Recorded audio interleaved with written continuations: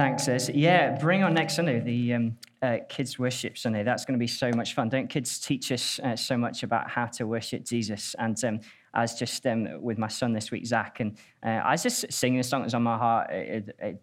The words are something like, "You're worthy of it all." And he made some comment back to me about, "I want you to sing the early in the morning song again," as in to repeat it. And it made me think early in the morning is about, that's a line from Postman Pat, isn't it? Do you remember that from when we were growing up? Just love the simplicity, and Jesus loves it too. We're in the midst of a focus on our building offering, not BO, as it says in my notes. That would be an entirely different message, wouldn't it? Not sure how to do the response on that one.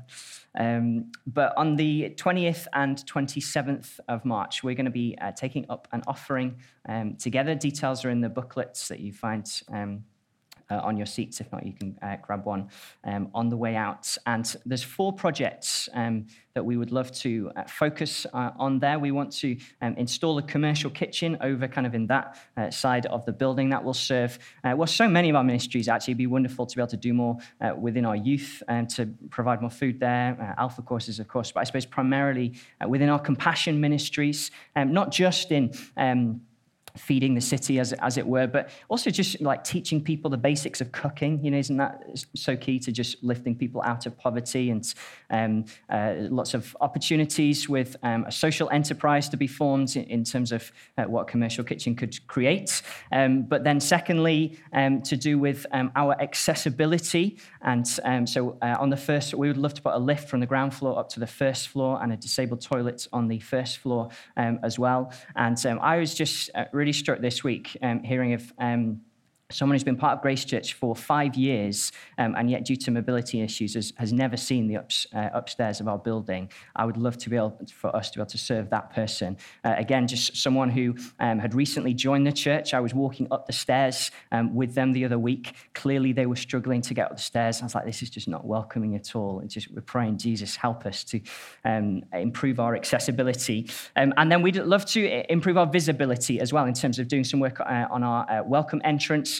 Very few people know that this is a church building. Loads of our delivery drivers end up down the road at Cornerstone. They think, I'm looking for a church. That's where it is. But I think kind of just all the research would say that first impressions are everything. And actually, we're just recognizing it as we walk into the building. It doesn't look particularly nice, not a particularly welcome environment. And the reason why that matters is because we want to show people the welcome of God, don't we? Even the way our building is an expression of a theological truth. So we'd love to kind of open that up much more. And then lastly, upstairs, there's some dead, largely unused space at the moment where, praise God, we're having increasing numbers of office volunteers and the Grace Enterprises, and that's the social enterprise that we run. Their staff team is ever increasing, and in a couple of years' time, we will soon run out of space. So we'd love to convert some of that into an office space. So that you'll find a bit more of that in the building, but the thing that is really interesting me in the midst of this is the way that Jesus is leading us as we talk about it through bits of the Gospel of Matthew, an eyewitness account of Jesus' life, if you're new to the Bible. And lots of it, you will know that as a church, we are going through Matthew, a series sort of passage by passage. And these weeks, kind of as we talked about the offering, they were meant to be the break. Let's kind of step out of Matthew. Let's preach into this a little bit more. But Jesus kind of held us firmly in there. I promise next week, Tim Bunker will be speaking. He will not be in Matthew, so we'll get a break from that. But just to recap, last few weeks, 2 weeks ago, I spoke on the wise man who ultimately is Jesus himself, who builds his house, his church, on the sure foundation, the rock of himself and his revelation to us. And then last week, Ben reminded us how Peter, whose name means rock, in expressing this truth, was commissioned to be a pillar in the life of the church, a rock, a living stone, as he later would put it in his letter, as he and also we live out Jesus' promise that I will build my church. And Ben was reminding us last week, wasn't he, that it's not you will build my church. Jesus is promising that he will build it. It's not our church or our vision. It's his church. It's his work. And it's all about building people. We're living stones, and we've all got a part to play. So in that, really, our physical building is just a tool, isn't it? It's a tool. And I suppose the offering then is about good stewardship of this resource that God has given us in this location with these rooms. And just continuing that, today I want us to continue Peter's journey, just looking at how he saw Jesus and the church being founded and built by looking at an episode where Peter, like us, was being called to take a step of faith. Because I suppose when we think about the offering, that's what it is, isn't it? Like how we engage with this offering, it's a step of faith for each one of us, kind of considering things in our hearts. It's a step of faith to give money over and above our regular giving into this. It needs faith. It needs processing with friends, spouses. It needs kind of plenty of prayer, maybe review of other giving that we're doing. It needs sacrifice. And so really, because of all that, we need to look at what Scripture says, don't we, to help us. And in our passage today, we're looking at a time where Peter was called to get out of the comfort of his boat and walk towards Jesus on the water. And this passage actually comes just before the bit that Ben was in last week, Peter's confession of Jesus as the Christ. And so really kind of, I suppose in some sense, led to it. So we're going to jump in. This is Matthew chapter 14. Probably shouldn't say jump in about a passage of walking on water, should we? But there you go. We're reading from verse 22. Immediately, Jesus made the disciples get into the boat and go before him to the other side, while he dismissed the crowds. And after he dismissed the crowds, he went up on the mountain by himself to pray. When evening came, he was there alone. But the boat by this time was a long way from the land, beaten by the waves, for the wind was against them. And in the fourth watch of the night, that's 3 a.m. to 6 a.m., he came to them walking on the sea. But when the disciples saw him walking on the sea, they were terrified and said, "It is a ghost," and they cried out in fear. But immediately Jesus spoke to them, saying, "Take heart, it is I. Do not be afraid." And Peter answered him, "Lord, if it is you, command me to come to you on the water." He said, "Come." So Peter got out of the boat and walked on the water and came to Jesus. But when he saw the wind, he was afraid, and beginning to sink, he cried out, "Lord, save me." Jesus immediately reached out his hands and took hold of him, saying to him, "Oh, you of little faith, why did you doubt?" And when they got into the boat, the wind ceased, and those in the boat worshipped him, saying, "Truly you are the Son of God." Let's just pray together. Lord, we want to see you in the midst of your word today. We thank you for this great revelation. We think about when we sing that phrase earlier, what he's done, the myriad of different facets to that we could rejoice in, that your word reveals to us. So come and open the scriptures up to us today, Lord, to change our hearts, to make us more like you, we pray. Amen. Amen. So Jesus is in the midst of doing something miraculous as he brings his kingdom to his people. He is walking on the water, as verse 25 tells us. And so also, Jesus is doing plenty of things amongst us, some of which are outright miraculous, as he brings his kingdom amongst us. He's bringing his kingdom here too. We are seeing the rule and the reign of God demonstrated in all manner of ways in the different things that he's called us to. So I think of just a few weeks ago, our stay and play ministry for parents, carers, and toddlers that operates kind of broadly in that end of the room, had 45 children. Imagine 45 kids plus someone to bring them along in a very confined space down there, utter carnage, and they've continued to see great numbers of that ever since. It's seen that in this academic year, we've had a couple of waves, particularly of people coming over from India, students, young professionals. And if that's you, we welcome you. It's so good to have you here. And we rejoice that God is adding to us in this way. There's been people amongst us who are part of our community here on a Sundays, engaging in the life of the church in your home groups and what have you, who themselves are on the journey of faith, asking questions about who Jesus is. And the reason why I'm so excited about that is that knowing what is on the other side, the beauty and the glory and the majesty of Jesus is utterly captivating. We praise God that that's happening. was a time a few weeks ago in our evening meeting where Rosie got people to stand up who were just about to start leading a home group. And there was just this whole bunch of people standing up in the room, and so grateful to God, and knowing that there's others starting home groups as well that weren't at that meeting. We rejoice. Radiant Cleaners, one of the social enterprises that we run, has doubled in both team and turnover during the pandemic. And we just launched our second social enterprise, Jubilee Events.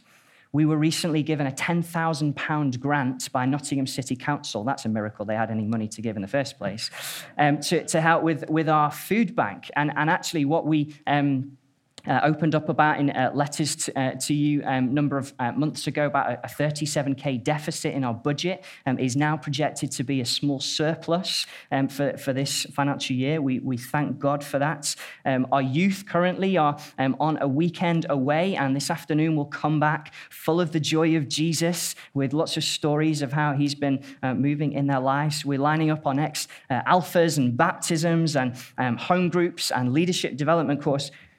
Truly, Jesus is building his church. Yeah, we can rejoice in these things. The kingdom is coming amongst us. And yet we see in verse 26 in our passage here that when Jesus did this miraculous act of walking on the water to his disciples, they didn't quite understand it all. It says in the verse, when the disciples saw him walking on the sea, they were terrified and said, "It's a ghost," and they cried out in fear. They didn't quite kind of perceive him, what he was doing. And I'm sure it's not just me that has the questions of, why is this thing happening at the moment? Or how can we improve in this area? Or when is my heart going to change on this particular issue? We all have those questions, don't we? And it's okay to talk those things out with leaders and with trusted friends. And maybe even those are some of your questions to do with the offering, the why and the how and the when. And at the prayer meeting here on Thursday night, we recorded a short Q&A, which we'll send out this week. But if that doesn't answer your questions, I encourage you, just come and talk to us about these things. But what the readers of Matthew's gospel would have known, which we will discover when we cover things like Jesus' reaction to John the Baptist in chapter 11, a few chapters earlier, is that Jesus really isn't afraid of our doubts, and he really isn't afraid of our questions, and he really isn't put off by our misunderstandings. But what he does, as we see in verse 27 of the passage here, is that he always reassures his people. It says, but immediately Jesus spoke to them, saying, "Take heart, it is I. Do not be afraid."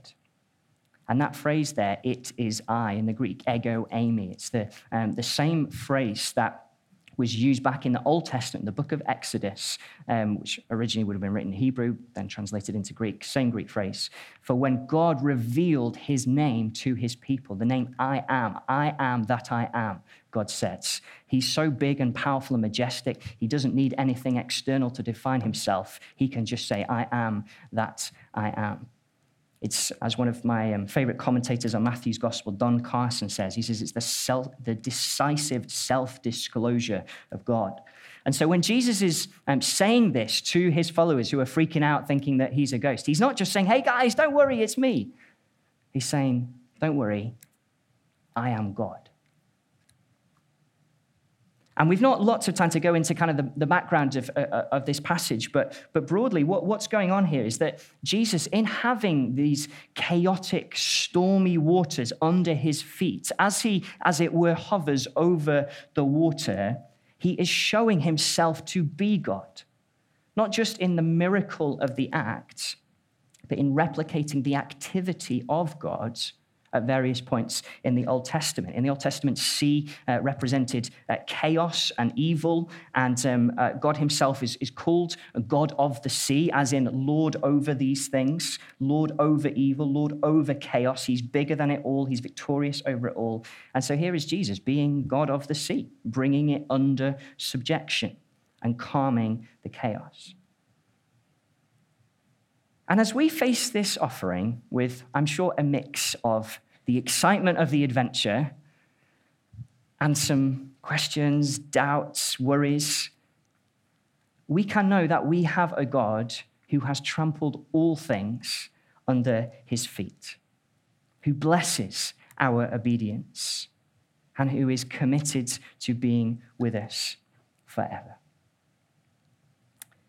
The story goes on to pick up verse 28. Peter says, Lord, if it is you, and the commentators are agreed, really that means since it's you, command me to come to you on the water. And it's here where we have to note that steps of faith are always about seeing Jesus. They're always about seeing more of him. The brilliant, captivating, glorious, and majestic one who has transformed our lives. It's all about that. It's not just because it's cool to walk on the water. It is, but that's not the main point. You can imagine Peter kind of in sort of the months and years following, constantly dropping in, that time when I was just walking on the water. Yeah, Peter, would you just drop it? These things aren't just because they're cool to, I suppose, for us, have a better developed building. And it ultimately is not about what this building looks like. It's a tool. Although it does have to be said, when it rains heavily here, it would be really helpful to walk on water to navigate our basement and our car park. And I'm sure lots of you can relate to some of these things when it's rained around here. But steps of faith are always about knowing Jesus better. And that's where actually the story ends up at the very end, verse 33, where his disciples are led to the conclusion, truly you are the Son of God. That's the first time that they say that in Matthew's gospel. I am so looking forward to the things that we are going to be able to do as a church in this next phase of our mission, with these developments, with the more people that we can reach and the better way that we can host and look after people. And was just reflecting a story shared on Thursday night at the prayer meeting again of a lady who was cooking for a seniors' Christmas lunch that we were running a number of years back. Exactly the sort of thing that we're here to do in this city, to welcome people together, show them the love of Jesus, build community, and in that show Jesus. And but because of the inadequacy of our kitchen, and I've no idea how Chris will get on Tuesday morning at the prayer meeting, but because it's so pokey out there, you can have a little look afterwards if you want. This lady who's doing the cooking had based herself in one of our kids' rooms. There was more space in there. And in there, she had set up 6 microwaves, 6 vegetable steamers, 4 electric frying pans, and 3 fridge freezers in the corridor. I don't think she had permission to do this, so she just did it anyway. It short-circuited the entire downstairs. It set the smoke alarm off, and the poor seniors had to go outside in the cold and wait whilst everything was sorted. Happy Christmas, everybody. But I know that the primary thing that happens in taking up an offering like this is that God further tests and changes the hearts of his people in dependency, in faith, in rootedness. I think back in my own life even, a previous offering we'd taken up. I remember walking to the bank and full of excitement for what God was doing in this particular offering, and withdrawing what for me at the time felt like a large sum of money, and wanted to try and witness to the cashier, and she didn't really get it, and was kind of walking away with the check. And if you don't know what one of those is, ask your parents. But sort of doing the admin to get the money to Grace Church. I don't think this is retrospectively looking on it, though that certainly would be true as well. I knew something was happening in my heart, something of realigning my priorities, something of purifying my materialistic and self-reliant tendencies. I knew that God was building his kingdom and he was changing me. You say, well, why does Jesus want us to engage in this offering? Yeah, it's for the sake of mission and all we can do, but it's also for the sake of maturity. And yes, it's for the sake of development of this resource, this building that God has given us, but it's also for the sake of discipleship.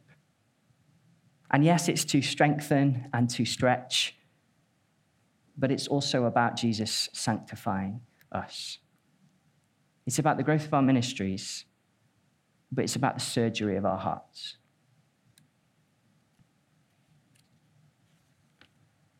And because of that, there are times in life, aren't there, where Jesus just calls us to come. That's what he says in verse 29 to Peter, when he asks us to take a step of faith and do something outrageous in his direction. And the Bible doesn't really tell us what it is that made Peter get out of the boat, other than perhaps a sort of implied trust in Jesus and obedience to him, which really, let's face it, that's our only route forward in this, isn't it? With this offering, like his faithfulness to produce fruit in us. But it does tell us what happened once Peter did take that step of faith. And I think these things could help us, because come verse 13, we're just going verse by verse here. You can kind of reflect on it again after the message. Peter is literally walking on the water. He's got out of the boat and he's doing that. And, you know, that's incredible. That's a step of faith in itself. And then it says that he got distracted. He saw the winds. And perhaps, Deji, if we can have 30 and 31 on the screen, that'd be great. Thank you. So he got distracted. He saw the wind. And that led to him getting scared. It says that Peter was afraid. And then that led to him getting a bit wet. It says, beginning to sink, he cried out. And I think it's so interesting in verse 31, where Jesus says to Peter, oh, you have little faith, why did you doubt? The commentators agree that the word for doubt, distadzo, the root idea there is of trying to look in two different places at the same time, or going in two different directions, or trying to serve two different masters. Peter took his eyes off Jesus, and he started focusing on his surrounding circumstances and how he was doing. And sure enough, he got scared and he got wet. You know, in an offering like this, there's always an examination of our own hearts as to who it is that we serve. Jesus said, didn't he? Like, you can serve God or you can serve money, but you can't serve both. And as to what we put our focus on. Is our focus self-comfort or is it self-denial, taking up our cross daily?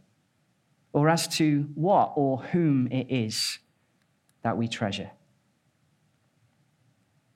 But I suppose as well as those things, it's also just important to recognize that an offering like this and us considering how we engage in it, like, it is daunting, isn't it?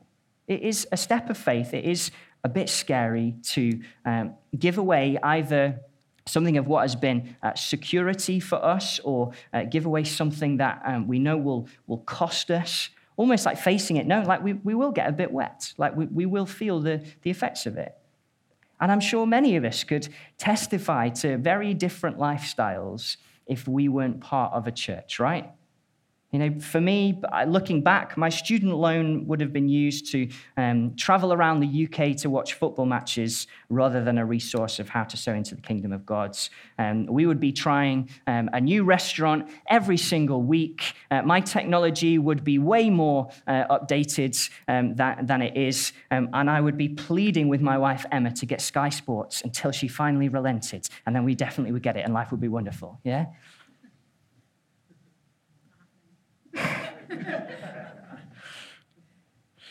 But my testimony would be that I found what the Bible calls the pearl of great price, Jesus himself. And he is worth giving up my whole life for. My time, my treasure, my talent, all of us, over and over again.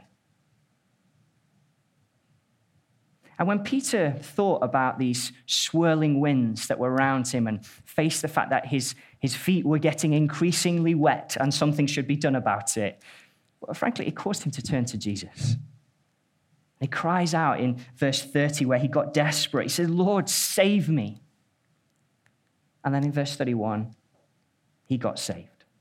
Jesus reached out his hand and took hold of him. And then actually, it got corrected. Right? Jesus said, oh, you have little faith. Why did you doubt? Steps of faith, like engaging in this offering, are always about going deeper with Jesus, the one who is always faithful to reach out to his hands to his people, to rescue and restore them, to challenge and change and correct them, to bring them back to the boat. And isn't that ultimately how we get to do the Christian life anyway, right? Like, he has already done it. He has stretched out his hand. He has rescued and restored us. And we are now in him, walking in his ways.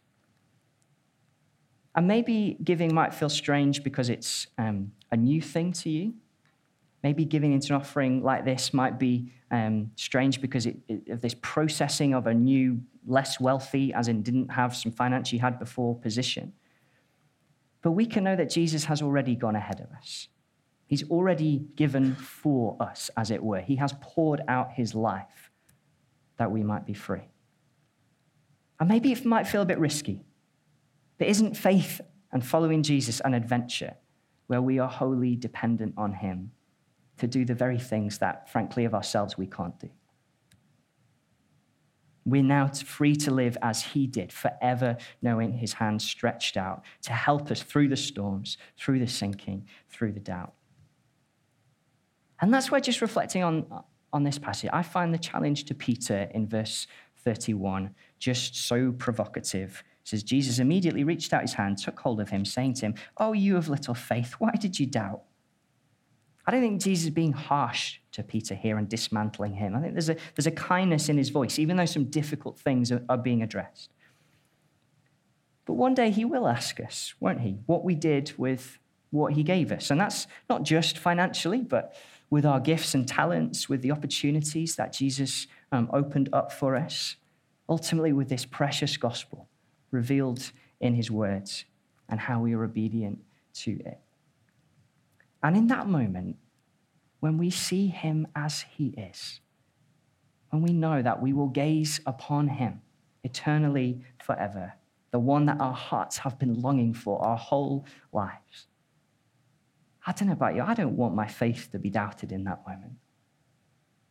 I want the well done of a good and faithful servant, as Jesus said in Matthew 25. You've been faithful over a little, enter into the joy of your master.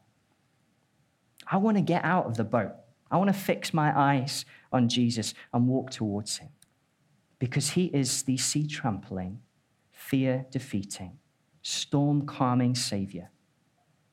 And he's worthy of everything we have.